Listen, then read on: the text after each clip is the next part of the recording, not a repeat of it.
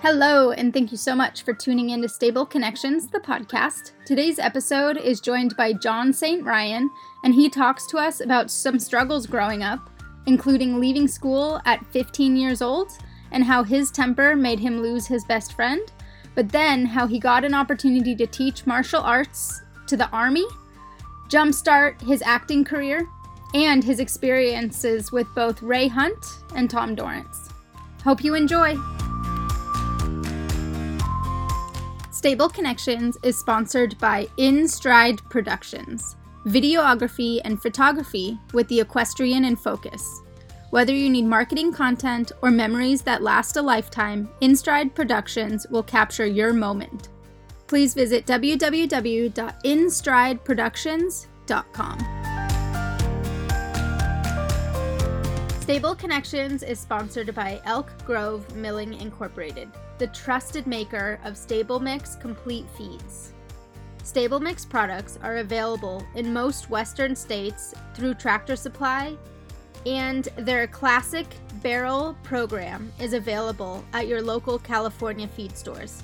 Contact Stable Mix representatives at 916-684-2056 for personalized feeding recommendations on how to stretch your hay supply or provide complete nutrition to have a healthier, happier horse.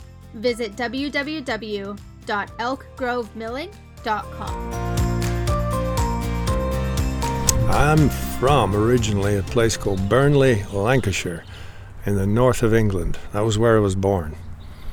Did you stay there long? Till I was about, I think, 9 or 10. Then my family moved to Ireland. My dad was working in Ireland, so he shipped us all over to Ireland. So it was kind of a big change because, you know, you kind of settled in, I don't know what you call it over here, but I was in junior school over there. And then you go to do what they call your 11 plus, which is an examination to figure out whether you got the brains to go to a grammar school or a trade school or something like that, whatever, academic-wise. So by some good luck and fortune, I must have been all right at that time academically, and I got to go to a grammar school which was outside Belfast called Friends Grammar School. That's where things were going pretty good. I enjoyed the people and I enjoyed the place, but I hated the school. It was very strict. The teachers were miserable. I don't think they had much fun doing what they did unless they were being derisive of the kids. There was a lot of bullying, hazing, that kind of thing, especially when you're your first ones in the first year. It's kind of like the freshmen here. Yeah. Sometimes freshmen get kind of picked on because they're new and... Yeah, all this bullshit thing where they drag you in the toilet, shove your head down the toilet, you know, and they're like 10 years older than you, and, you know, what are you going to do? You try and fight back, and it doesn't work very well with that age difference. I didn't like any of the subjects. I love music, but the music teacher was an asshole. He was one of these kinds of people that took great joy in the fact that your voice is breaking. You know, you're 11 years old and your voice is breaking, and you're meant to be singing soprano, but it keeps cracking. And he would make fun of you in class. So, you know, you start to wither away and you start not to try because you can't help your voice breaking. You're trying to sing a note and you sing a song or whatever they wanted you to sing, and it keeps cracking. And then he would make fun of you, and of course the class laughs, and then the next kid comes up and he does the same damn thing, the class laughs. So what are we learning? We're learning to mock and be, you know, make fools of everybody. Or to be quiet, because if you're quiet, then you don't get made fun of. Yeah, you just shut up then, you know, and just pull back. So how did you get through all of that? I didn't go to school. Okay. I would do what we call nicking off. Ditching. Truancy. Ditching, yeah. So I'd just disappear and I'd go into the fields where the cows were and the horses, and I felt much better there until my parents found out, and then I had to go back to school for a bit more. And so did you eventually, I don't know if it's called graduate there, but did you eventually finish? Heck no. No? Okay. I left school at 15, properly, you know, because my parents said, you know, if you're not going to go, we can't make there's no point, you know, so you need to get a job. So that was where it all started for me. Academically, the best things I could do. I used to like writing, still do, literature, stories. But again, that was kind of canned a little bit because we had a Latin teacher. And the Latin teacher was another obnoxious person. And I didn't like Latin. I couldn't see the point in it. And it's hard. It is hard, but, you know, and especially as a kid, you know, 11, 12, 13, you know. So I suffered it. So I suffered that for a while. Then I wrote a story about him in an essay. Well, it wasn't meant to be about him. It was just about a Latin teacher. And it was in my essay, my homework. I turned it in. Well, the point was that, unfortunately, the Latin teacher was hung in my story. Hung, yeah. I don't know. I think I have it somewhere. My dad left it for me before he died. He said, I kept this for you because I knew how much it meant to you, this story. I'll have to read it again. But then I got called into the headmaster's office, and back then, you know, like, punishment was punishment. You put your hands out, you get caned. Physical punishment. Oh, yeah. And they didn't put your hands out this way. You put your hands out that way, you turn your hands over. So your knuckles are up. And then it hurt more with the knuckles. It breaks your fingers. It hurts like hell. And that was the normal punishment for school? Yeah. That was the bright side of it. Yeah, that didn't endear me to the school. Yeah. So anyway, eventually I quit, you know, I kind of abbreviate that. But the reason I kind of mention these things is when I've talked to people about these things before, this is the instances that I see as bullying, which I hate. When I moved back to England, when my parents, we moved back because of the troubles in Ireland at the time, and this is back in the 70s when things really kicked off, you know, and I got these two factions, religions, you know, Protestant and Catholic. We're all human beings, and I could never figure out, why can you not just be okay? I do I, and that's well, no, we're all human beings. I don't get it. So I had this wonderful, blissful idea as a kid that I can fix this. I really did believe, and I remember writing about it and thinking, you know, bloody adults are stupid. They're all arguing about shit. I can deal with this. So when I grow up, I'm gonna get these people and explain to them, you know, we're human beings. It's not about race. It's not about, you know, what club you belong to, what religion you belong to, what race you belong to. We're just human beings. That was my idea. Of course, now I get into the big wide world and I find, man, there's a lot of people stuck in their ways about this, and they just don't want to change, because if you're not in my club, if you're not doing what I do, then you're different. Yeah. I don't want to be different. You need to be like me. And it's crazy. So when we moved back to England, that was kind of what I was carrying with me. And what age was that? I'd be in my teens, late teens. And it was a family decision? You all moved? Yeah, his dad said, you know, it's not safe. Because we are, in fact, British. And I was accepted being younger, but I was still known as a Brit. So I did get a little bit of the backlash, but my mates were my mates. You know, we still got on all right. But then when you find out your best friend gets tarred and feathered, that's pretty rugged. You know what that is? No. They tie you to a lamppost and they pour tar over you, and then they throw a bunch of feathers over you. It's a punishment.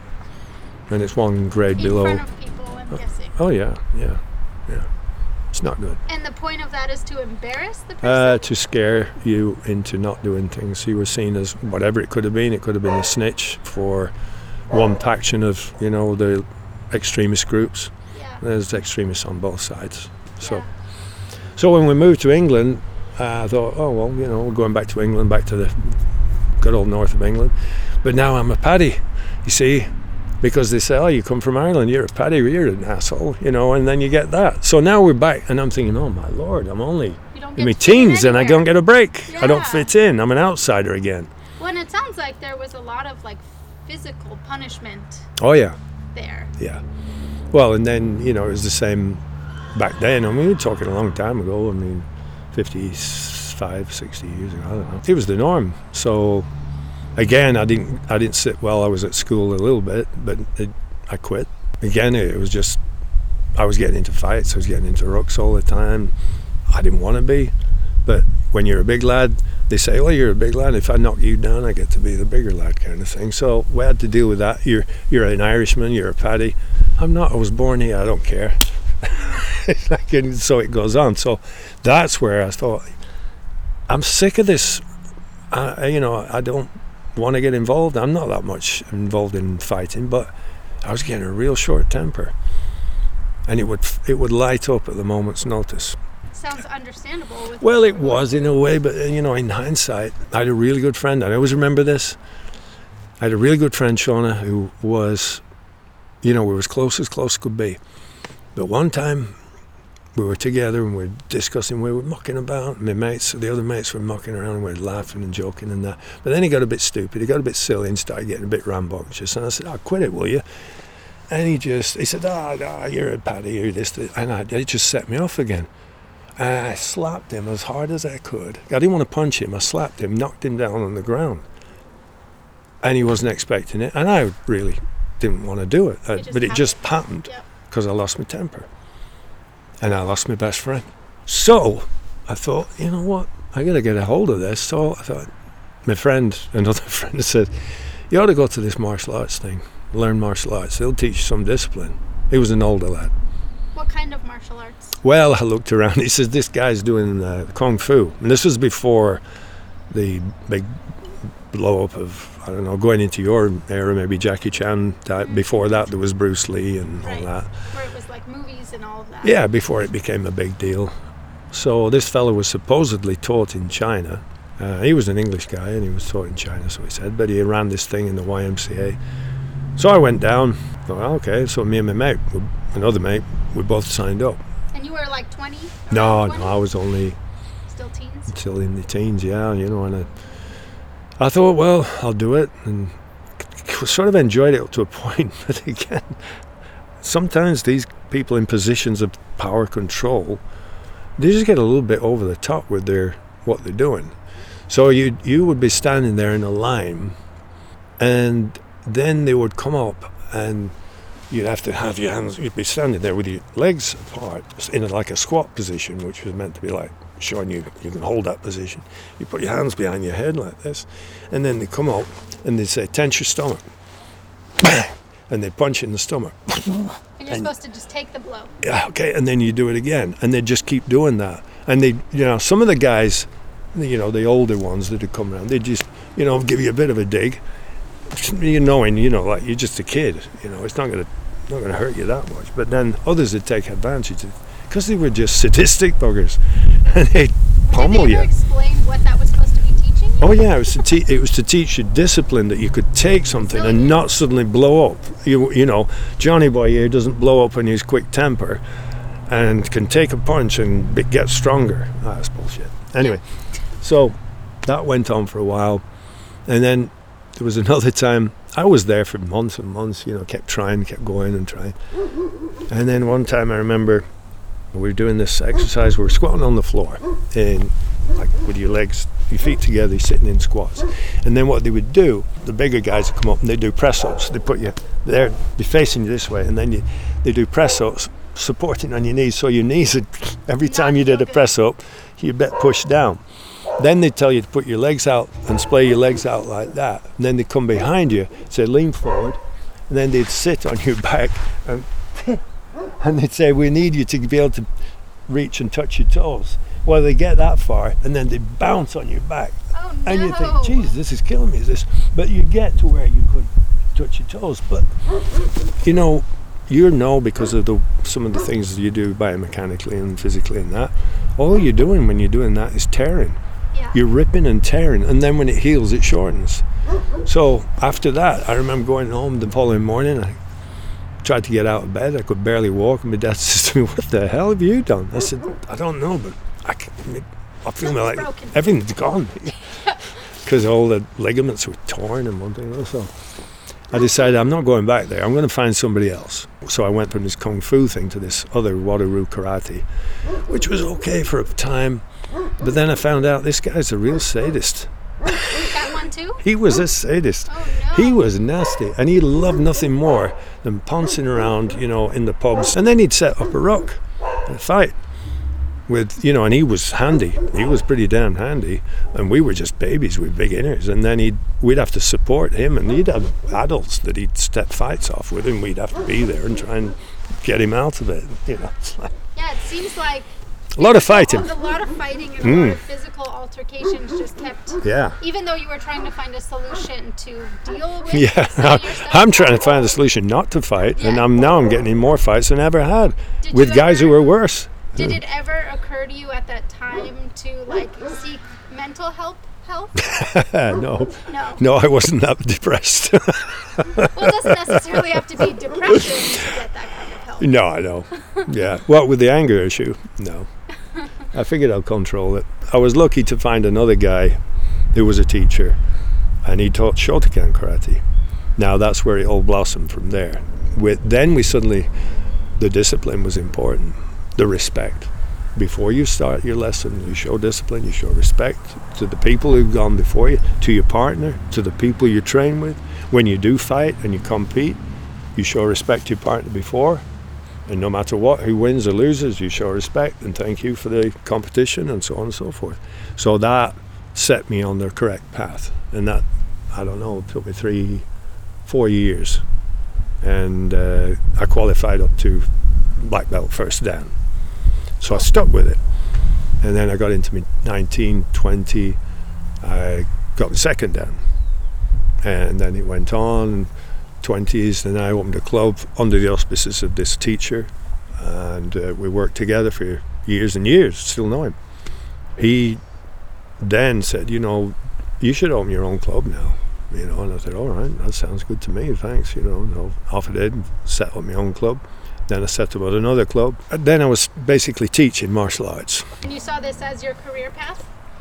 It sort of fell into my lap like that, but I didn't plan it because I love music. And I was trying to get in this work as a band, as a singer. But life got in the way of that. After that, I'm very much on track. I have my son, my youngest son. Everything's pretty good. And I got a request to go to the army, the military, to teach unarmed combat with martial arts more. And back then, again, it wasn't that, the army had their own deals and so on. But because it was a different thing I was doing, I got into that and the unarmed combat more. So I started there. So I was teaching on a ad hoc basis, going in every week or so, teaching the local battalion. So then they said, well, we'd actually like you, if you would, to sign up and join the territorial armies, the reserve army. And I said, well, I've got my own business, I've got the clubs and all the rest of it. Yeah, well, it's all right, you can do that. It's kind of like it is over here, I guess, where you go away for a week, 2 weeks, you do basic training, 3 weeks or whatever. And so that was good, I enjoyed it. So I was in for QLR, Queen's Lancashire Regiment. So were horses in your life at all? Yeah, just mucking about riding them. Okay. Yeah, I just go to the farm and, no schooling, nothing like that. Just enjoyed riding, that's all. Just for the hobby. Your own? No, hell no. No, it's too expensive in England. It's expensive everywhere. But in England it was just something that you might aspire to, but your first thing is you need to make a living. We didn't have any spare cash and money like that, so...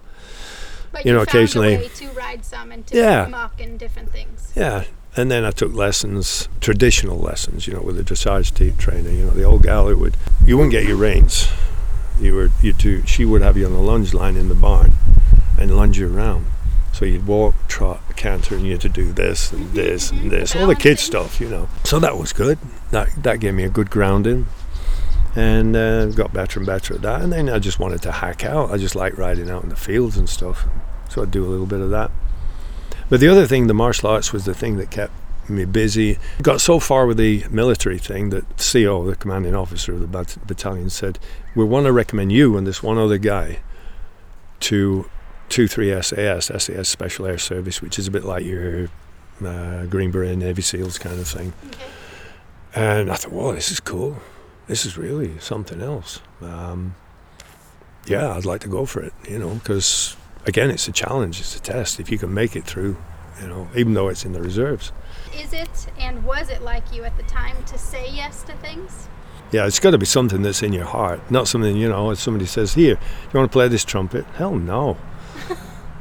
Hey, you want to go fight this person. How much for? Yeah, so that was the draw for that. But just prior to this, I'd got asked by another friend who was in the martial arts. He said, they're doing this movie and they're looking for somebody who can set up, create a fight scene, which is not something that's been shown before, not one of these damn, but something really rugged and this, that, and the other. And the stuff maybe we could incorporate it. So do you want to meet the producer? I said, sure, yeah. So it was in Manchester, it was only 50 miles away. So I had a motorcycle, I rode the bike to Manchester and met the guy. And he says, yeah, okay, all it is you have this fight scene with a hero. And you create the fight scene. The main thing is he wins, he whops your ass, and that's you done. I said, sure, it sounds great. So I'm actually going to get in the movie? Oh, yeah, it's an independent feature, yeah. So you're the person that he's fighting? Yeah, I'm the and yeah. You choreograph the fight? Yeah, I choreographed the fight, and the film was one of the first cult movies in Britain on that genre of really crazy stuff. The story was he's a doorman, a bouncer. I don't know what you call him, doorman over here. Bouncer. He ran this club, and then, this club was then run by another gang and this, and then they did this and that and the other. And I was the guy that came in and just got all loud and stepped up to the hero and got rowdy, and then he just pasted me, and that was it. So I had one line. They gave me one line. What did you say? Well, he came up to me and I'm at the bar, knocking him back and being rowdy and one thing, then he comes up to me and he says, okay, that's enough, sir, you've got to leave, you've had enough to drink. I turn around and say, nobody tells Big Nick Rafferty how he's had enough to drink. And I swing at him, and then the fight ensues and so on and so forth. So we did it. It was good. Did you get nervous? Yeah. I thought, what the hell? It's cameras. What do I do? Now I go now. No, not yet, John. Not yet. I go not yet. How fun though. It was fun, and then they called me up about a week after, and they said the director wants you for another scene. I said, oh, what doing? Well, in this scene you're going to get shot and killed. I said, oh, okay.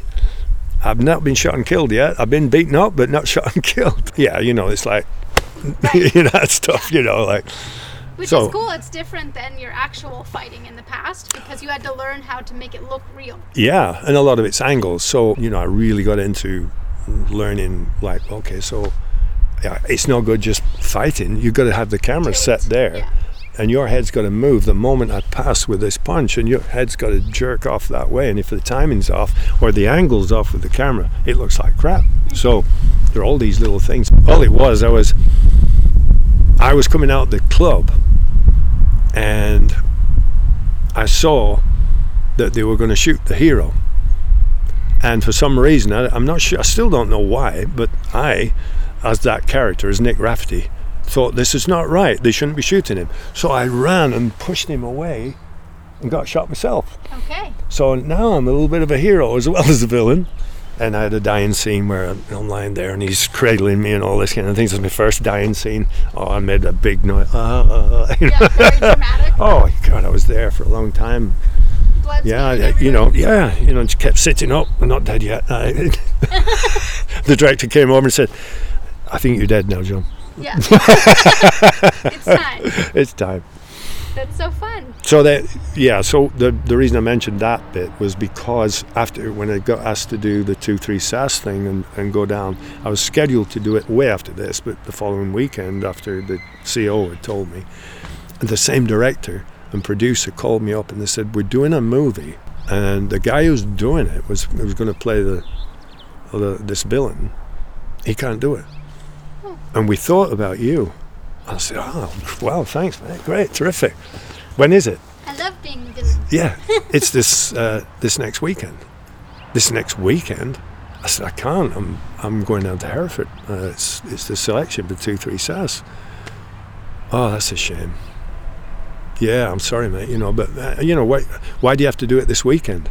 Well, it's not just the weekend. We're going away. We're flying away. We'll be away for, I think he said we'll be away for 3 weeks. I said, so any chance I can kind of catch up, whereabouts are you going? He says, Barbados. I said, I'm thinking he might be filming around the corner in Manchester or somewhere like that, because we just did this other one in Barbados. Do you want me to go to Barbados? Well, yeah, that's why we were calling you. So give me a minute. I'll call you back. Put the phone down. I turned to my wife, Joyce. I said, look, I explained all this thing that's gone on. She says, well, just do it. Don't bother with the 2-3 SAS thing. Just go for this. I said, yeah, but I could be part of the 2-3 SAS. She said, it's a reserve army thing. This might be a career thing. This might be a big thing, yeah. And it's Barbados. Yeah, it is an attraction, is that? Okay, so right. So I called him up. I said, yeah, I'll do it. All right, good. So that's how that started. So like going from nothing to somebody who has no acting experience, no screenwriting experience, no experience at all, ship off to Barbados with the happy crew and the cast. We get there, we can get to Barbados. We start filming. We spent 2 weeks in Barbados. We went to go to Grenada, near by Island, for 1 week, and then come back to Manchester, and that's that done. 3 weeks, great. 2 weeks in Barbados, filming, all going well. Fly to Grenada, get arrested. Get arrested? Get arrested. For Why? what? For what? Just for looking mean and mercenary like. You specifically got arrested? All these guys looked a bit like me, big guys, and we all come off, we shaved heads and all the rest of it, get off the plane. And they arrested you for looking? Well, I didn't realize at the time, but at the time the Russians had put a bunch of Cuban soldiers on because it was all that, the tentative thing. It was in the 80s where there was all kinds of things going off between Russia and Cuba and America. Well, we landed there right in the height of all this, and there's all these Cuban soldiers there, and they were at the airport when we arrived, and they thought we were American mercenaries about to infiltrate everything and trying to find out what's going on. So all they need to do is listen to you talk, and then they'll... Well, they didn't know. They're Korean. What are they going to do? It's like... So that was that. And we were all right. Arrested, but you got let out. We got let out. We get to this hotel. Oh, man. I tell you, Shauna, this hotel is called Secret Harbor in Grenada. And they said, this is where all the top stars, Paul Newman stayed here and all the rest of them. Wow, this is fabulous. It's just paradise. There's a beach right there, white sand, blue. Oh. And then the producer comes and says, we've got an issue and you might be able to help out because you said you like writing. I said, yeah. He said, well, we've been approached by the Grenadian government and told they will let us film. They will let us continue to film. But they don't like the script because it was like a James Bond spoof. I was going to play this Russian. Well, I did play this Russian commander, a spy. And he was the hero, was an English guy. It's kind of like do you remember Roger Moore? Do you ever remember him? And played James Bond years ago. After Sean Connery was Roger Moore. Anyway, he was a very kind of posh hero. Well, the lead, Brett, looked kind of that kind, and I looked a bit rough and ready. And so I'm playing the Russian, he's playing the hero. And then there's another guy who wrote the script, and he was pissed off because he didn't want them to change the script. And they said, well, it shows the Russians in a bad light and we need it rewriting so it's not just as bad. He said, I'm done, I'm gone. So he left, he quit. So that's why the producer said, look, you've done some writing. I said, well, yeah, but I hadn't written a screenplay. He said, well, you help us out with this. We need to rewrite the story a little bit and then present it. So I rewrote the script a little bit, presented it. We went to the Grenadian government. They accepted it. We continued filming. We finished the shooting of the film. We were there about another couple of 3 weeks. Went back to Barbados before we flew home. The moment we landed in Barbados, that's when the US invaded Grenada. So we got out just in time. Oh, wow. And how dramatic. They knew. That's why they arrested us in the first place, because they knew there was something coming. Something was happening. Wow. Yeah, so timing. There's an interesting story. Yeah. And so this was exciting to you, it sounds like, all of this writing and acting and all of that. So did you think this was going to be your path? Well, it got me. It bit me. I wanted it. I said, I like it. And what did you like about it the most? I think it was the fact that you create this character and then you become this character. But then you can shed that skin and then just be normal again. Mm-hmm. So you can go and do these crazy things. So then I thought, okay, I got to learn something here. So I went back to England, obviously. And in Manchester, the north of England, there was Granada Television were running a workshop. Joan Plowright was Laurence Olivier's wife at the time. And she set up a drama workshop in the town, and I joined it and learned some skills, theatre, TV, a little bit of TV. And I thought, right, I can do this. And then I got where I did a couple of plays. Did you audition for things? Yeah. Okay. Yeah, and then you got to do a couple. You audition, you get it, you don't get it. Did some plays, and it developed from there. And I got more and more serious about it, learned more and more. And then there was an opportunity where they said we're doing the play Tennessee Williams Streetcar Named Desire, and it's with Susanna York. Now Susanna York is a famous actress from way back, a wonderful lady, an incredible talent. And they said, we want you to play opposite her as Mitch. So you've got Stanley. I don't know if you ever saw the movie Streetcar, but Marlon Brando played Stanley. Carl Malden played Mitch. The probably names you don't even remember. That's okay. So to get to play Mitch was a big thing, and to get to play opposite Susanna York in theatre was stunning. So we did that for, I think that was a 6-week run. And then they picked me up to do another play on the back of that. And then from that, I got asked to do something in London, in the West End. That wasn't as good, but it got me down to London. And then I ended up in the English National Opera. Oh, interesting. What a turn. I feel like you've had really drastic turns in your life. Yeah, well, that didn't go too well. Because basically all I wasn't doing anything. It was the opera, it was Aida. And I wasn't doing any singing or anything like that. I was a friggin' spear carrier. I just came on with a spear. How did you get that gig? Well, I needed the work, so I got an agent, and he said, look, I can get you this gig, but you've got to do the English National Opera, and you're going to also do there's 2 performances. One is Aida, and another one is Akhenaten, with Philip Glass's music in Akhenaten, and you're going to do that and this. I said, okay. And then you're going to do a play in Edinburgh, the Edinburgh Fringe Festival.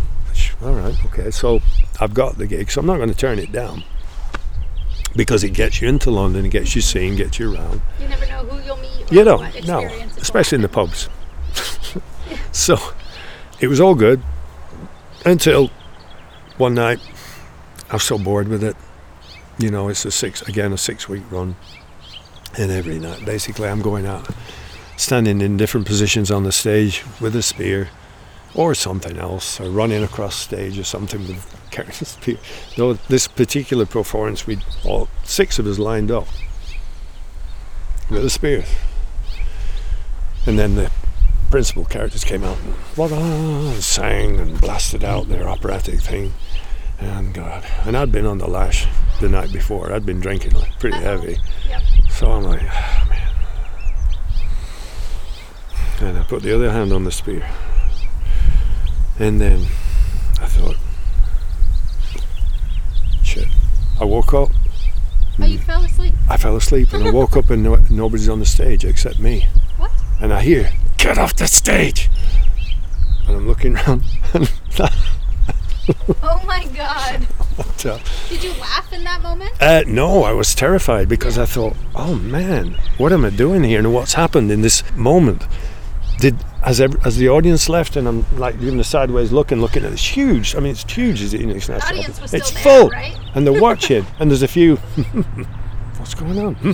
Of course, I got off, and then the production manager gave me hell. Was that the last time? Yeah. Yep. Might have been fired after that. Yeah. Yeah. But anyway, it all was all right. So with this whole time, did you have horses at all? No. Okay, so then how did horses eventually? I just rode horses for fun in England. Then I was doing a movie in Israel. They asked me to do another one. I said, okay, if you want to me to do this other movie, this is in 91. I said, I want to go to America and bring my family. I have 3 boys, a wife. And they said, well, we'll give you a 3-picture deal. Yeah, we'll set you up. Okay. Why so did you want to come to America? I figured it was a better opportunity for me and the lads at the time. I thought in terms of education? Well, not education, but in terms of opportunity. Like, I figured, you know what? It's this bigger place. There's more things going on. You have this idea, this romantic idea about maybe I'll go over there and just be a cowboy as well as act. You know, that kind of crap. Did you have a specific location in mind in the U.S.? Well, just anywhere in L.A. You know, because that's where, that's where Cannon Films headquarters is there. That's who were sponsoring me.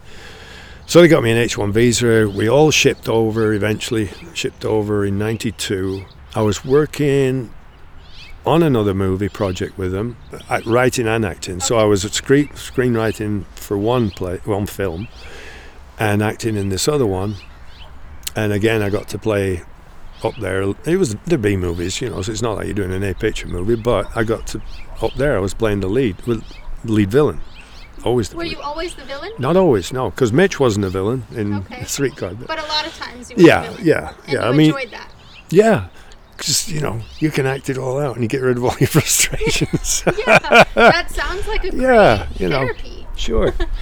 I think that's what it was, therapy. Except you get paid. Yeah, yeah. And the person you just killed will come back to life. Right. It's all right. Yeah, that's cool.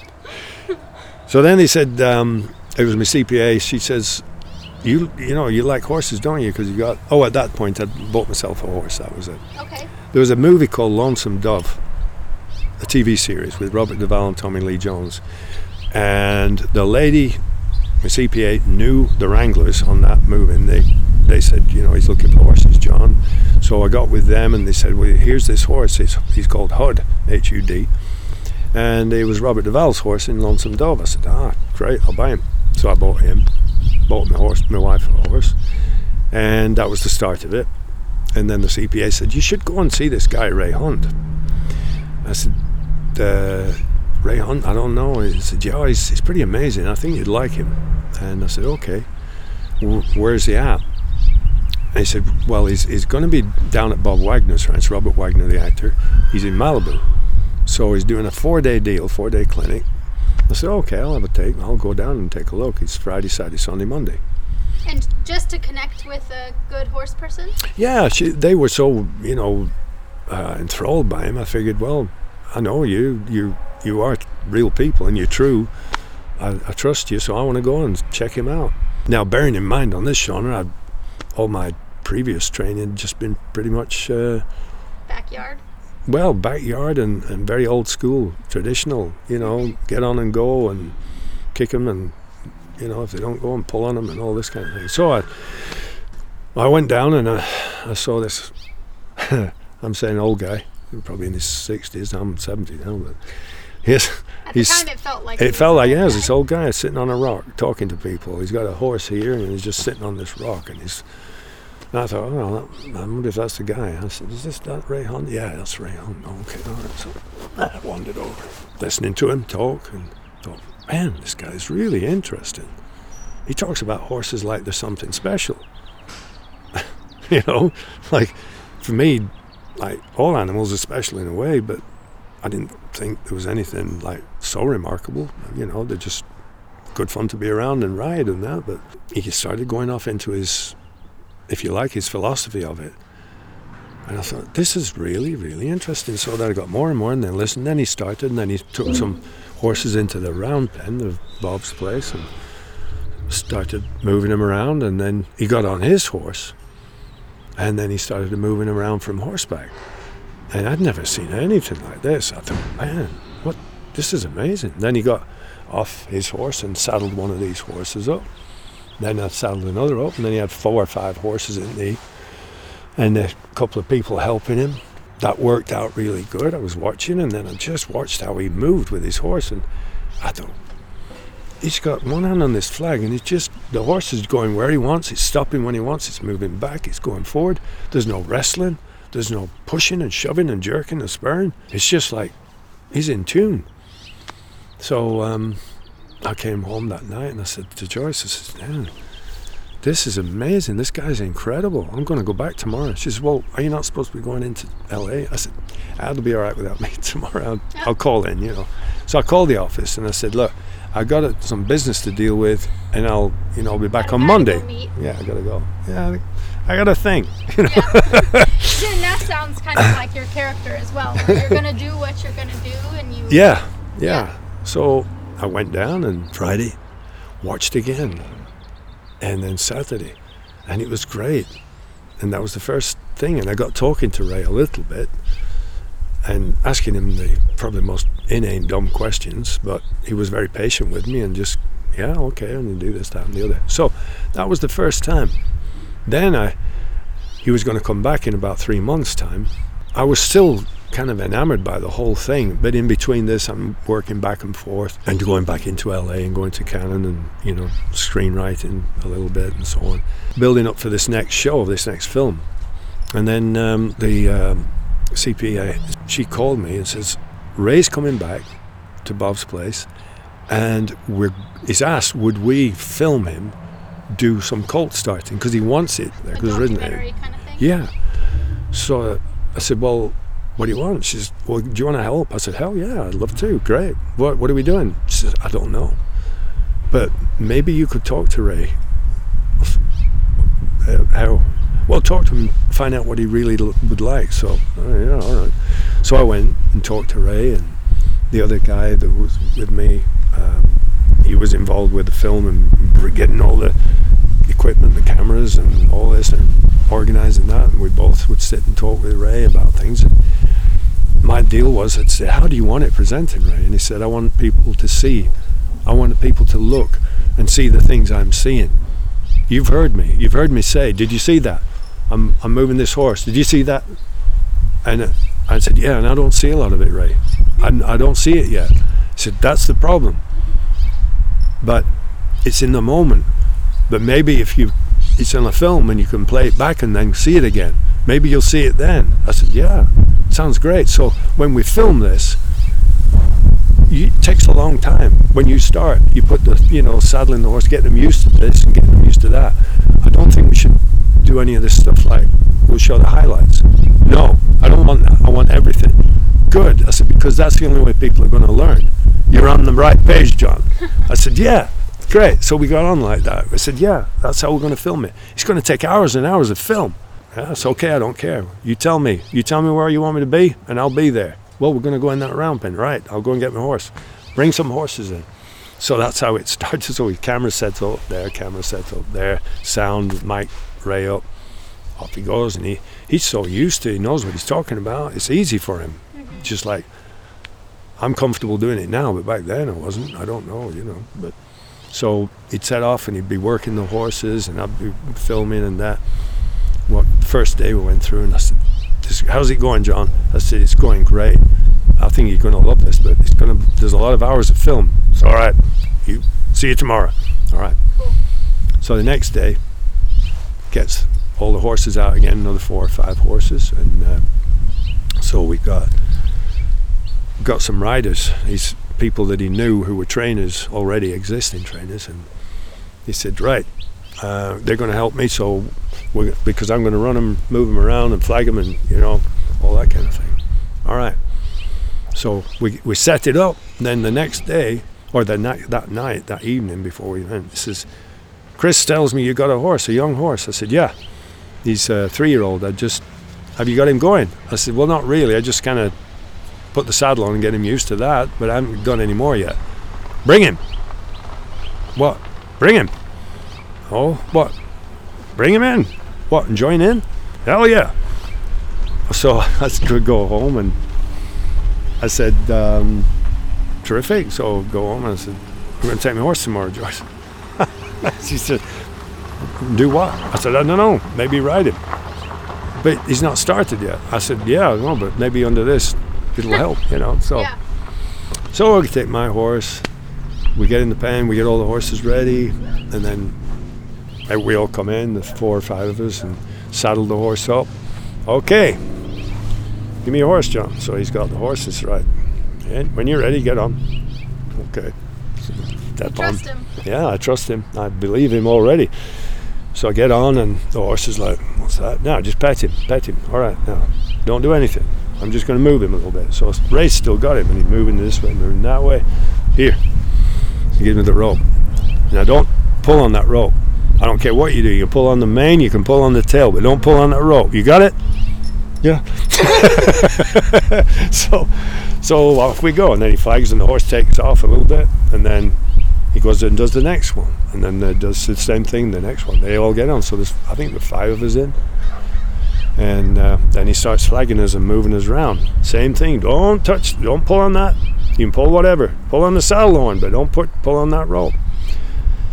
Okay, so we're going around, and then there's 2 paint horses, my paint horse and then this gal's paint horse. And we kind of clashed, and both horses went and started bronking around. And I can hear Ray saying, "Don't fall off, John." And I'm thinking, I have no trying not to. That's my intention, is to stay on. Trying to get back in the saddle. And JC, the gal who's on hers, that horse bucked, so mine horse didn't buck as hard as hers. Her horse bucked just straight up in the air. But she landed on her feet. Oh, wow. That's how good she was. She was like talented. And then "You're all right, JC, get back on. Come on, let's go again." And off we go. So that was I call it gladiator school. That was my gladiator school introduction. And then we did more filming, and then we did another round of filming. Then we said, "Okay, right, what have you got? Have you got everything you need?" I said, "We've got loads. We've got like 4 days, close to 7 hours. So that's like 28 hours of filming." Mm-hmm. "Okay, well, we don't want it to be that long. People are going to die." Yeah. I said, "But you said you wanted everything in." "Well, it's going to have to be serious, but just cut out any waffle, any crap, any bits of this, bits of that. Maybe where I'm talking about something that's not related to this." "Oh, okay, so, wait a minute, who's editing this?" "You are." "Okay, right, so I'm editing it." "All right." My friend had an editing suite, a portable thing. He brought that to me. We put it in I had a music studio at home, put it in there, and I'm like, "Okay, how do you do this?" "Edit films." Yeah. Right. All right. So now I've got 2 screens. I need another one. "I need 3 screens. 3 screens, please. Thank you." So this one is that one, and this is the master. All right.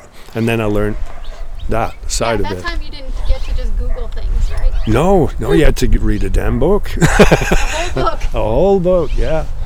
But you figured it out. So we got it all put together, and then presented it to Ray and said, "Do you want to look through it?" "Yeah, I'll look through it." So I looked through it. I mean, this is over weeks. And then he came back and says, "Great, let's put it together. Now, we need some music for it."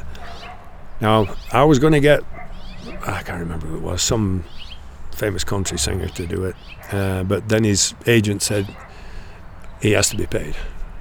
So I said, "There's no money in this yet. So you write something, John. You're a singer. You write music." You're just kind of the one-man team, huh? Damn. I said, right. And you weren't getting paid for this at all? No. I was just because I loved it. I wanted to learn more. So you to saw me, something in him. it was a labor of love. It really was. I just wanted to learn everything that he was doing. Did he have? I know that people knew about him, but he didn't have as big of a name as he does now. Well, it was funny because you gotta die. I know it sounds silly, but it's a weird bloody thing. It's like I know some friends who are musicians, and like one guy, he said, "I'm sick of this thing." Like of a friend of his who committed suicide when he was younger because he was so sensitive as a musician and blah blah blah, and he wasn't a strong person anyway, but he topped himself, he killed himself, and now he's fated as, he's called Nick Drake, if you've never heard of that. But he's a lot of people, "Oh, Nick Drake, he's wonderful, oh, his music." When he was alive, nobody gave a shit, nobody cared. In fact, he was like catcalled when he was playing, because he was so nervous. It took him ages to get where he felt comfortable to sing. Now his songs it's very unusual. He had a way of creating a song that was unusual. But his songs are lauded now. But he had to die. Why do you think that is? Oh God, I don't know. I tell you, it's weird. It's like the humans see that they will get more of that person. Maybe, it's like like this last year. It's like Dave Crosby died, Jeff Beck died, and all of a sudden, we've got. Well, he was bloody marvelous before, Yeah. Now he's dead, Anyway, Yeah, I wonder why that is. It's weird.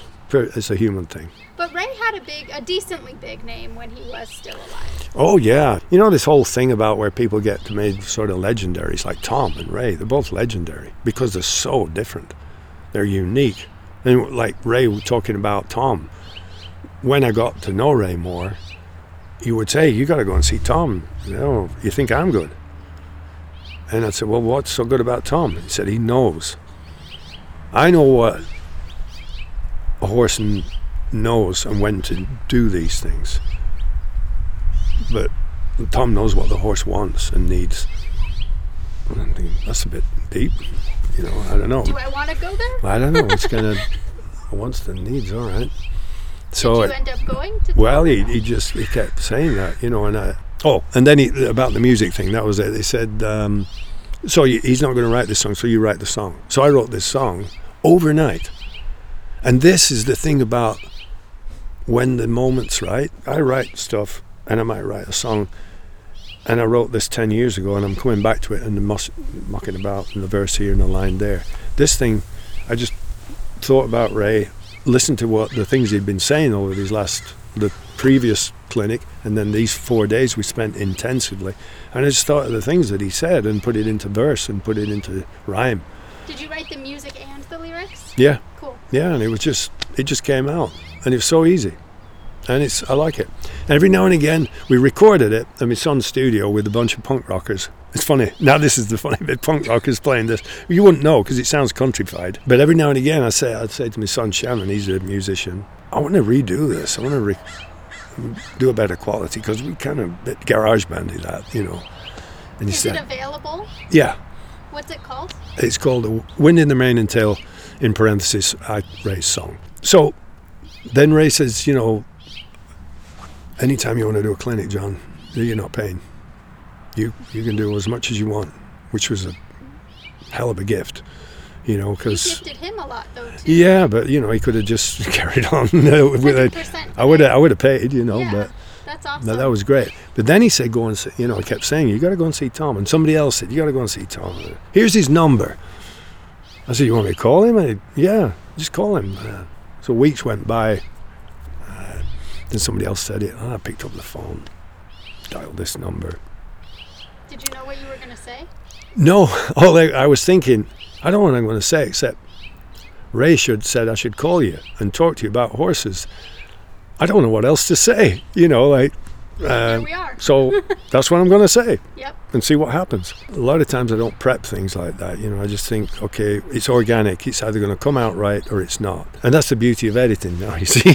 You can edit out a lot of guff that I'm saying and just get to the meat. That's how I go into this podcast. I don't really look someone up or Google someone. Yeah. Just because I want you to talk about what you want to talk about. So I go into this pretty free-minded. Good.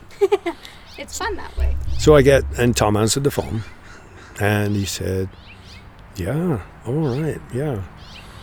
And I said, so I just wanted to know more about horses and that. What are you doing? I said, well, I'm like its actor, you know, and we moved over here and blah, blah, blah. But I love horses, and I really am amazed and astounded. And the way that Ray works with horses, I just want to know more. But he keeps telling me I got to come and see you, and I thought, ooh, that was a bit forward. And then he said, yeah, well, come on out. Sorry, come on out. Yeah, bring a couple of horses if you've got a couple of horses. I said, yeah, I do. Yeah. When? I don't know. When did you want to come? Soon. So were Ray and Tom actual friends? Oh yeah. Yeah, they were like that. If you read Tom's book True Unity, one of the earlier chapters, he says, or probably the beginning chapter, he says, Anna, this would be right if I didn't mention Ray Hunt, because Ray has got a great facility to learn and teach, and he's a great facility with horses. And he says I gave him a lot and did this and the other, but all I did was he had an itch, and I taught him how to scratch it.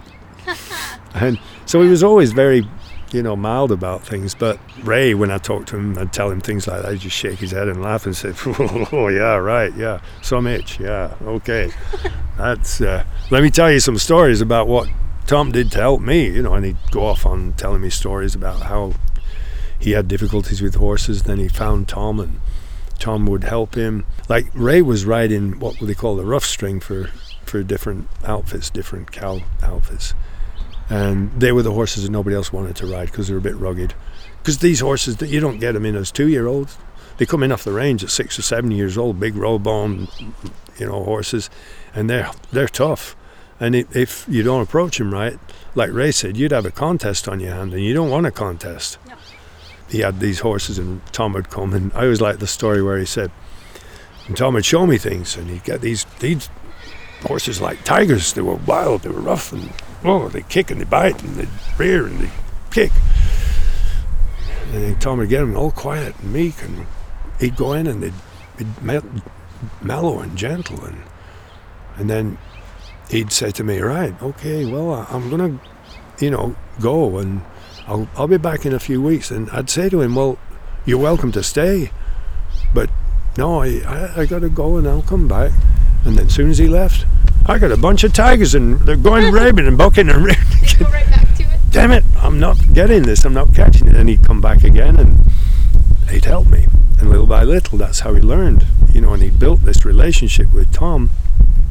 And the two of them, they were just, I don't know whether it was a father-son relationship or just good friends relationship or brotherly relationship, but I know that both men admired each other for what they did and what they could do, and they were just remarkable. There's nobody's come near him since, and that's okay. I mean, there's a lot of good people out there. I look at this idea of horses and knowledge, and to me, Tom was that big, strong tree, and that's the root of all that information and knowledge. Even though he didn't have the, say, scientific knowledge or something like that, inside of him, he knew what was inside the horse, and he knew how to get that. But it didn't come, he wasn't born with that. He worked hard at it. He learned it. Like he said to me, when I was on the ranch up in Wallowa County, after all the brothers left, Jim, Fred, and Bill, after they'd left, it was just me and my elderly parents who weren't going to be operating physically anything. I was looking after them, maintaining the ranch. So I had to make sure I did the right things, because if I did the wrong thing and I'm way out there with a horse or some horses and some cattle and there's nobody there to clean up. I'm done. So that's how I learned to be connected and get together with the horse. So that again, it made me realize this isn't coming from a place of some fancy training school in France or Europe. This is coming from the real world, which really attracted me, Yeah. Because again, I'll go back to the fighting thing. The karate was okay up to a point, but in the competition, you don't make contact. You can kick to the body a little bit, you can punch to the body, but you don't punch the face and kick the face. So when I transitioned, I didn't tell you this bit, but I transitioned to Muay Thai, which is Thai boxing, where you actually kick people and hit them and elbow people. This is more to my liking because it's more real. Because at the end of the day, if I'm working a door somewhere, I need to take care of myself, and I do not want to land on the floor. Because if I land on the floor, I might be really good at grappling, but in the meantime, while I've got there, he's got his mates, and 6 of them come over and stand on my head. Mm-hmm. Yeah, so, the actual physical stuff. I digress. So, go back to horses, John. All right.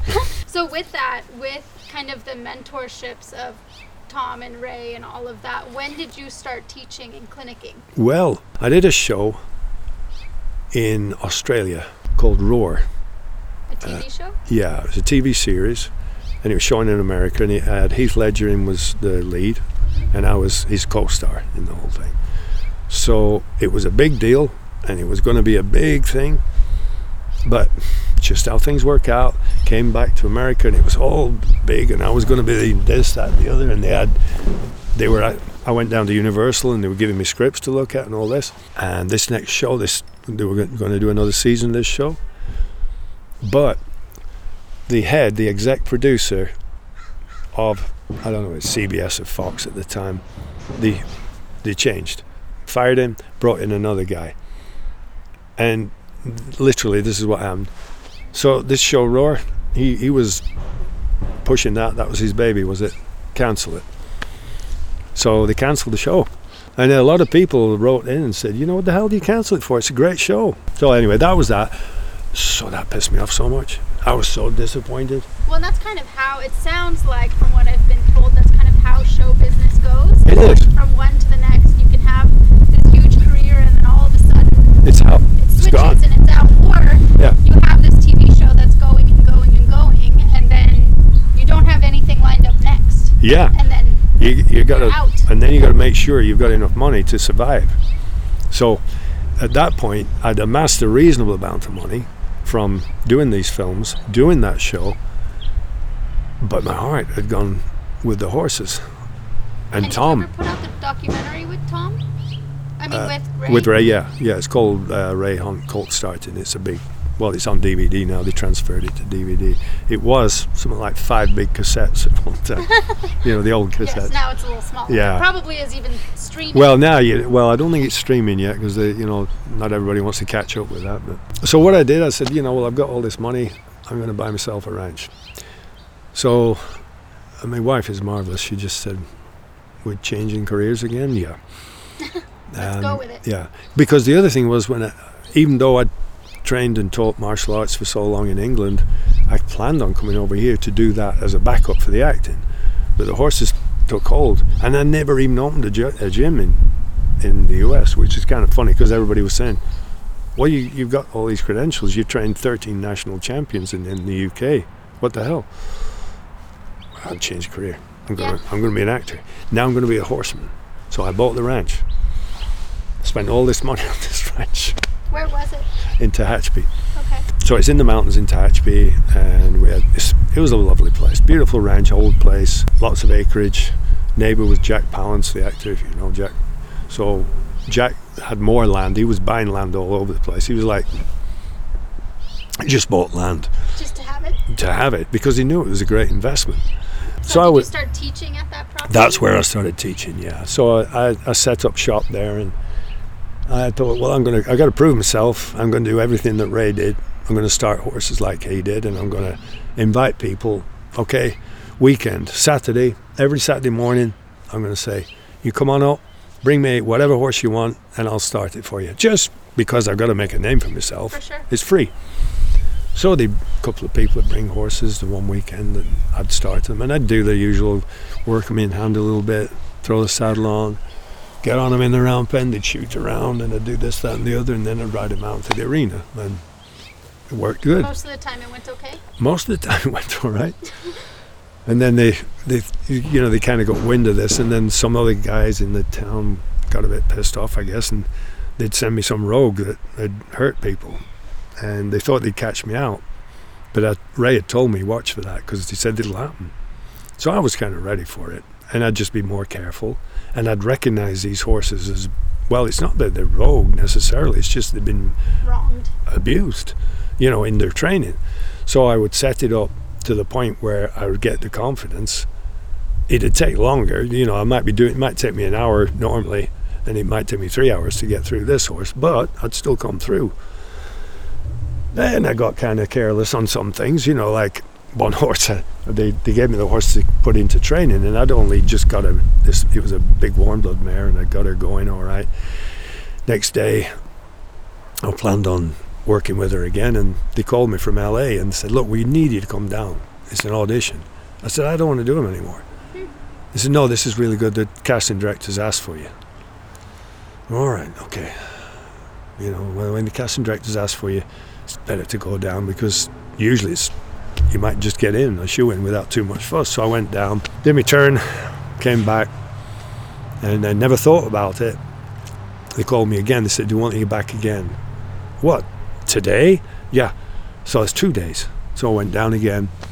Now I got the gig. I got the show. It wasn't anything major, but I got it. But I came back. Now I have 2 days missing.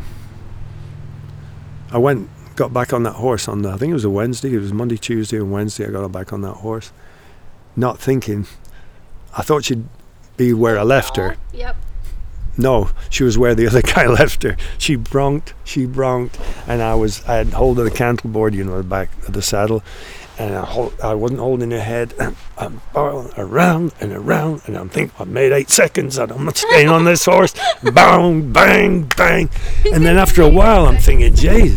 And I'm looking at my hand, and I've been holding that cantleboard so hard, all blood and all the skin had come off. So it's full of sand now. So they shipped me off to the hospital.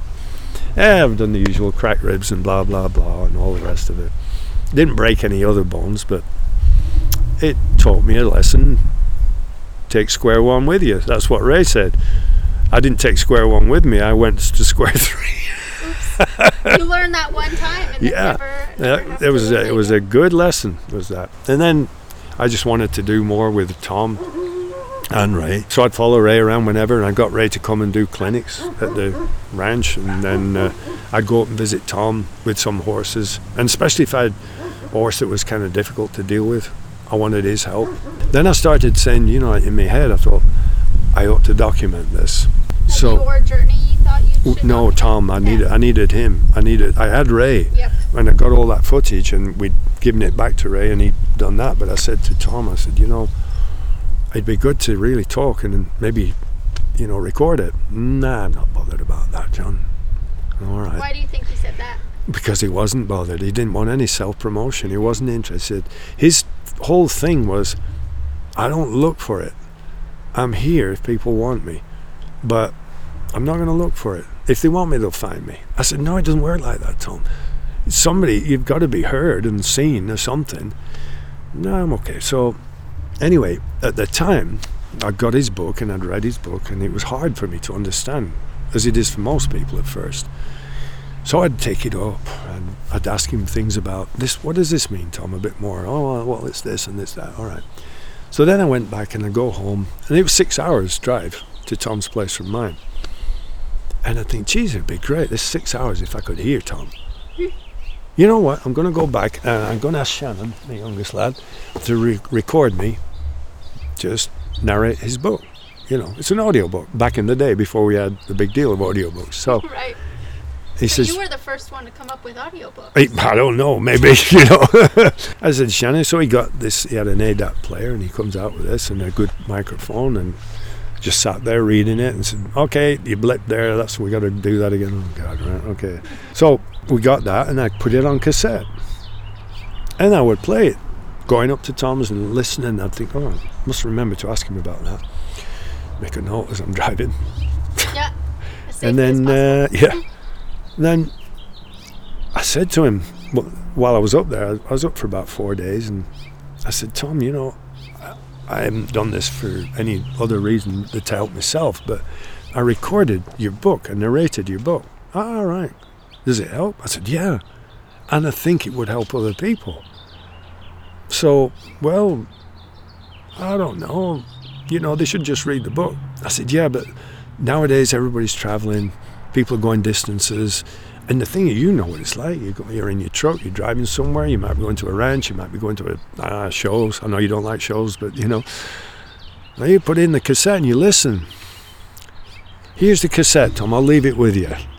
So I left it with him. Next time I went up, he says, it's a good idea, is that? Yeah, go ahead if you want. I said, what, just duplicate it? Yeah, and give it to whoever you want. I said, no, that's not the point. You can make a bit of money off this. Oh, I'm not bothered about the money. So anyway, what I did, I got it, recorded it, quality again, just really went through everything. Took it to a duplication house. They duplicated it. We got a nice cover made, exact copy of the thing. Took it up to Tom. I said, there you go. I said, oh, that looks nice, does that? Yeah, it's good. Right. I said, there's another 100 here.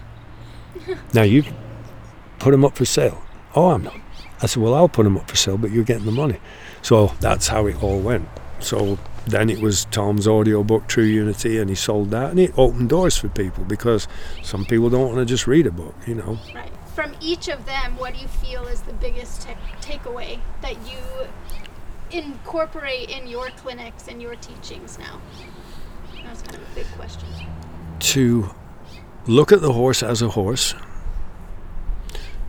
to look at the human and try and find the good things in the human. because I can look for the good things in the horse. But sometimes if a human puts me off, they put me off to the point that I don't even want to look any further. And over the years, I've had to restructure that, because it's just that idea of, if you really want to know, I'll do everything I can to help you. Because again, that's what I learned from Ray. People would say, oh God, when Ray got older, he was so abrupt and curmudgeonly. But I didn't see that. I saw some people who were just doing the same old shit over and over again, and he was tired of them doing it, because last year he came this place, this venue, and they attended, and you were doing that then, and you haven't learned anything.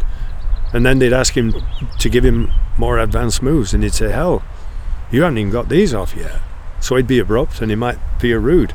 But Ray's famous phrase, if the shoe fits, wear it. If it doesn't, I wasn't talking to you anyway. Yeah. So that keeps that in mind, and I think I will be straight with people.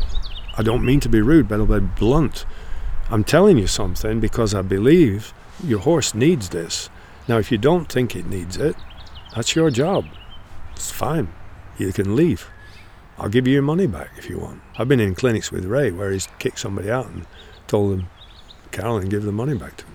Yeah. I've done that myself with lessons with people. It's usually come back around where they realise how foolish they've been. But it's generally because they've been abusing the horse in a way that I won't tolerate that. Especially if it's a clinic that I'm here. Don't do it. Certainly not when I was teaching in my own ranch. Don't do it. I'll teach you on my horse.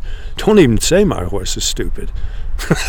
Because he isn't. I know he's good. And I know he knows. He just knows that you don't know. Right. And you need to understand that and pick that up. So now Ray may have been more prickly, and Tom was quiet.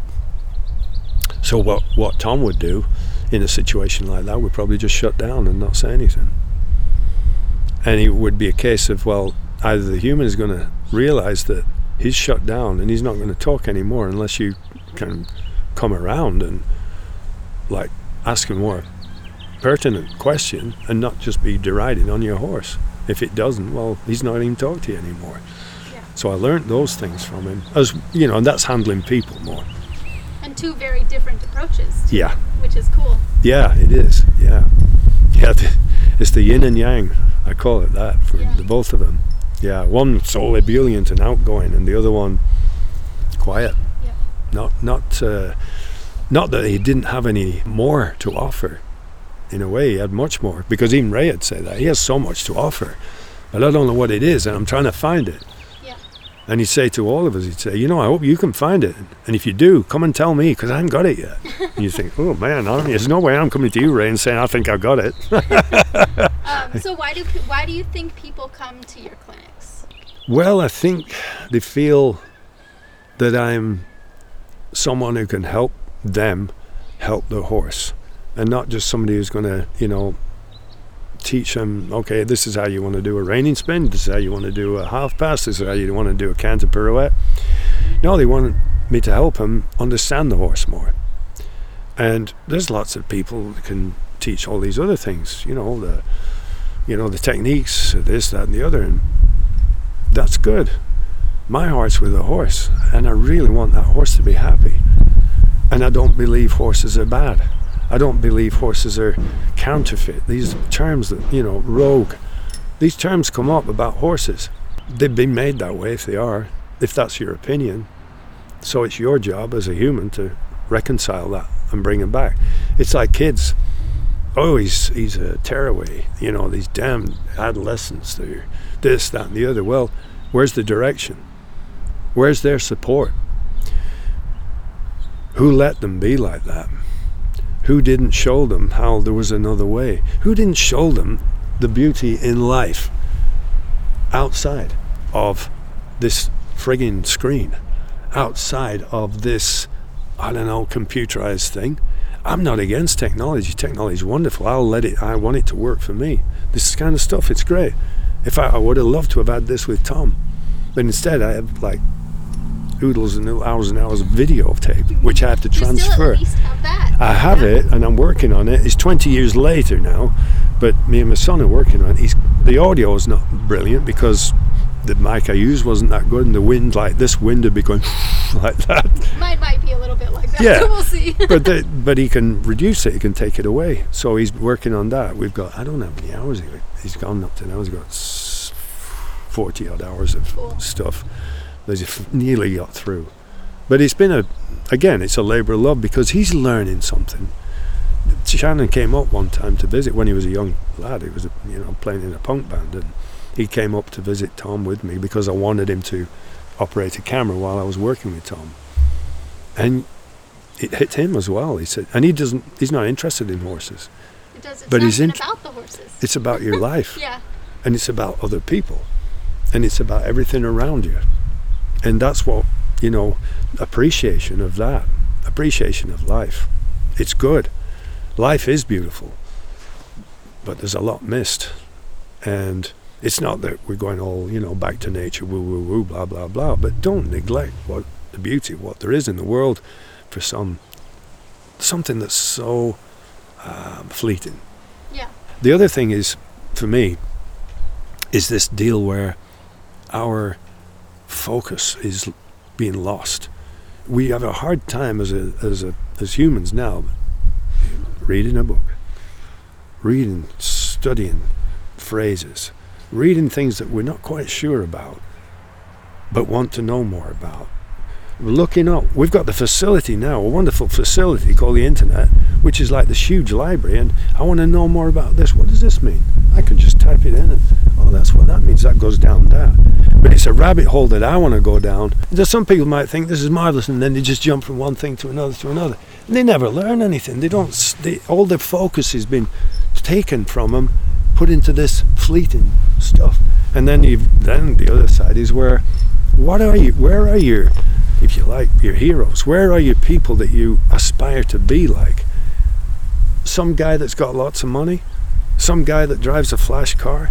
Some guy that has 6 girls on his arm? Where's your thought? Where's your real feeling? Is that what you want? Do you think you're going to be happy with that? You won't be, because it could get taken away from you like that, and you don't realize all the other beauty around you. Yeah. I'm waffling now. Let's go into the questions. Yeah. What is something within the community that you'd want to see evolve or change, and then how can you help with that if you're not already? One thing that, going back to what I said earlier when I was a kid, if I did say this, I don't know. Sometimes when I'm doing interviews, I think, did I say that for this? Sorry if I repeat myself. Say it if you did. But when I was a kid, I really thought I could change things. When I was 10 years old in Ireland and I saw all this fighting, I thought, I can change this. You did talk about this. It was naive. You can't. Because human nature is human nature. There are good people, there are okay people, and there are bad people, and there will always be that, because it's humans. That's how we are. We've come from a very violent past in many respects, and it's there, and we've got to control it. We've got to direct it. Just like my anger, whatever, it took me years to get that under control, but now I think I've got it under control. God damn it. But anyway, so with the horse community, I think when I don't like Facebook, I don't like all that stuff, but I got to be on there just to let people know what I'm doing. I think people want, well, show us what you're doing with the horse. No. If you want to do that, there's another page that I have, it's a website, I don't know what it is. It's some kind of thing where people online can go platform. on. Yeah, and they can go on, they can see all these things that I've done, where I've started a couple of horses from nothing, how I presented it. Yeah, you can look at that. Or you can try and find some inspirational things that I've said on me reflections, which I used to do every week. They're all there if you want it, if you're involved enough with it, if you're keen enough. But other than that, just keep flitting from one thing to another and catching this butterfly and catching that one and put it in your pocket, then pull it out and find it's dead. Oh, I got to go and find another one. So now, but the people like here, this is like where people, like, I've known Erin for years. She has her own people, and she teaches in a way that is in line with that empathy for the horse and the person. So I like coming here, and I like explaining this, and then developing more and lifting this up. I go to some other places. If I'm in other countries or something, they know me. If they know me, they know where I'm going. I go to other places and they're expecting something else. Like at one time I went And without naming names, I went to this working equitation thing. And they were all excited because they knew I did all the Gorocho work and all this, and they knew, they'd see me ride this, that, and the other. So when I got there, I said, okay, and it was a beautiful setup, fancy indoor arena with all this stuff, all the equipment, all the fancy bridges and this, that, and the other. I said, right, now let's just look at how you're operating. I don't need this, you're just going over here into this plain arena. I want to see how you move your horses. They were, what are you going to do when you want to do a flying change around that barrel? You can't even pick up the correct lead. The little things are big things, and they get worse if you just cram your horse. So I'd start telling them, and it was meant to be I think it was a 3-day clinic, and I'd say 12 riders. On the first day, 4 dropped out because it was too much. Because I'm doing the best I can, but it's too difficult. Why is it too difficult? Because I'm not letting you run around, going over the bridge and run around the barrel the wrong way with your horse's head looking this way, meant to go that way. Second day, I had 7 riders. Interesting. So they had just dropped like flies. But that was that one place, because they wanted to just do that. They had a different expectation. They had expectations, and I said, you're not ready for it. You can't even turn your horse around on the hindquarters. How the hell are you going to be able to do a canter pirouette around that thing, that object? I did a cow clinic years ago at one of the ranches I had in Inyukurm, and they were all the locals. Oh, will you do a cow clinic? Sure, yeah. Same thing. I had cattle, 28 head. That was nothing big, but it was there. And they're all out to trot. They get the horses out. They go in the arena. I said, right, you line up. Okay, walk your horses forward 5 steps. What? Walk your horses forward 5 steps. There. A few of them like that. Now, all right. Now rein your horses back. He's gesturing strongly with I'm gesturing, yes. I'm doing what, I keep forgetting. This is not you. video. So they're pulling and jerking on the horse to get him to step back. And the horse's heads are thrown up in the air. I said, right. We're going to work on some skills before we go near cattle. Why? We want to work on the cattle. You can't even stop your horse. You can't even get your horse to go forward. What the hell?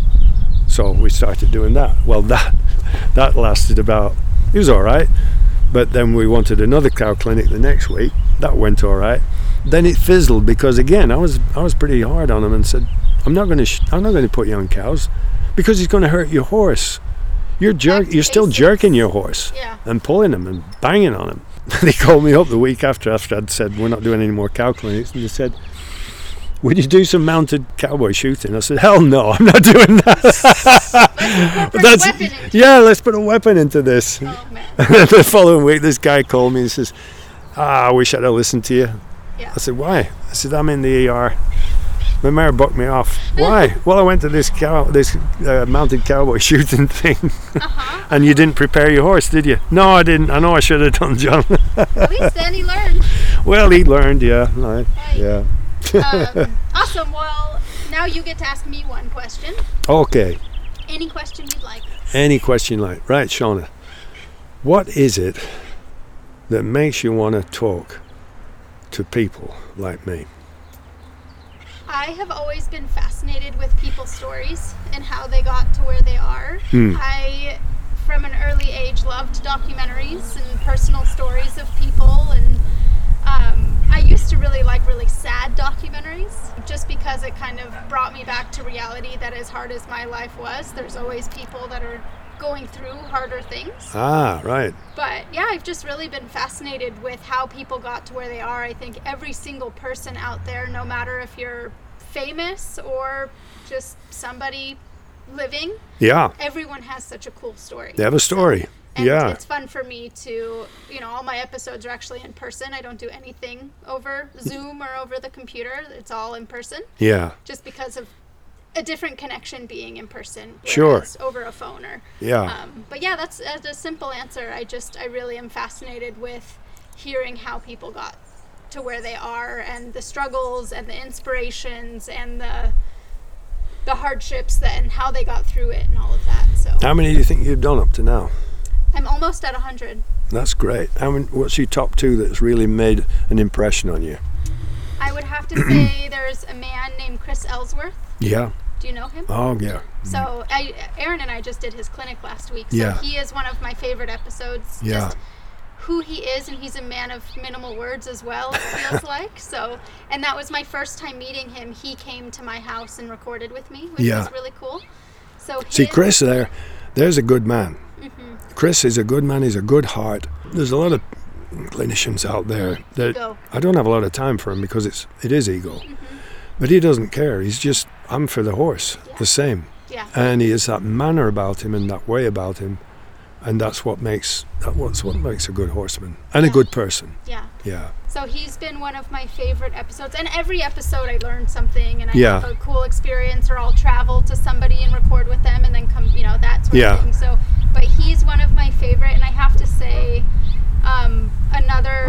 someone that I met here, Pippa Callanan. Mm-hmm. Oh, yeah. I just recorded with her a few months ago, and her episode comes out in 2 weeks, I believe. Yeah. And she also, just what she had to say and her authenticity and her love for the horse. Yeah. And her story is really interesting of how now she lives in France. She's from Portland, Oregon. And moved to France and all of this. So she also was really profound for me and a cool experience. And it was my first time meeting her and talking to her. And then I dropped her off at the airport afterwards. That's great. And again, her too, like there's not a lot of ego there. She just does what she does and she loves it. And you can tell. I audited a little bit and then recorded with her.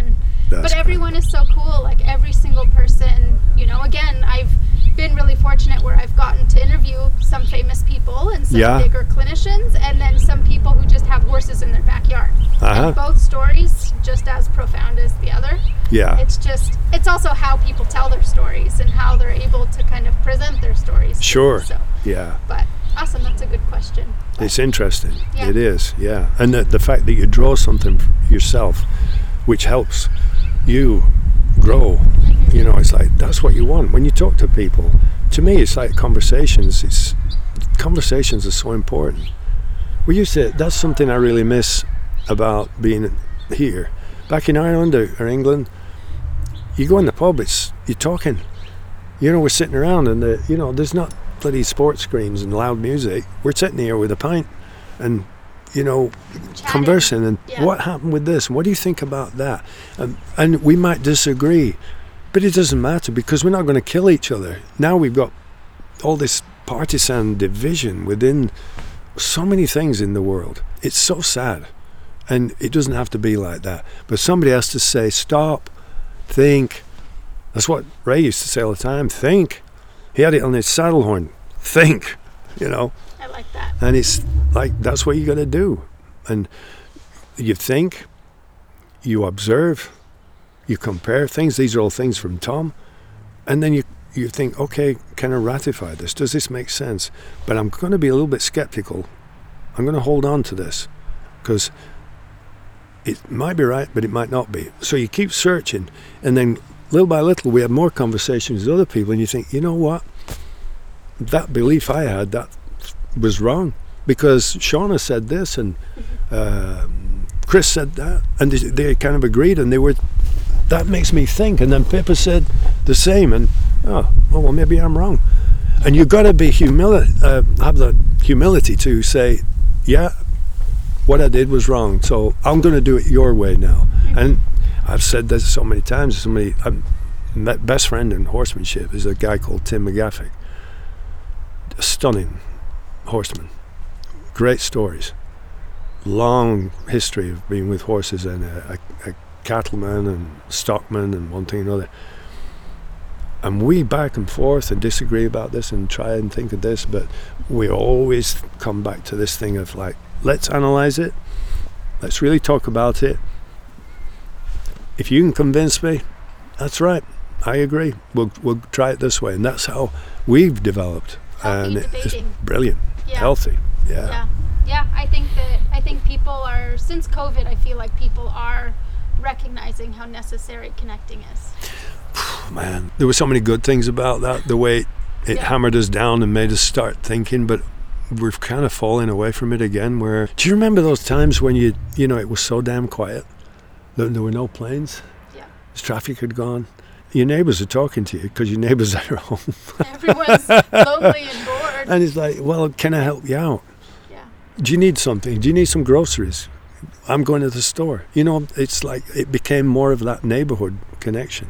I think it's still out there, and I think certain people do want that. Yeah. I think people are finding their tribes of the people that want to keep that and Yeah. the people that don't. So. Yeah, I think that is another thing. Like, again, where you say, I can't fix it, so I accept it. But you stand firm. You say, you can do that if you really want to, but I'm not going to do that. And if it's in my area where I see you doing something, abusing something, I'll help out the person and stop you doing that, whether it's an animal or whatever. Yeah. Awesome. Well, we have an hour and 40 minutes. All right. So thank you so much for You bet, chatting Les. with me and taking the time. Sláinte. Cheers.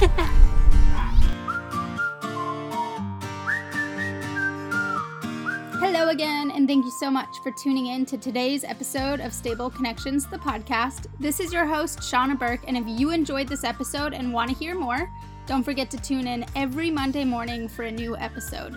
Follow us on Facebook and on Instagram. It always helps to leave a review on Spotify, Apple Podcasts, or on Facebook.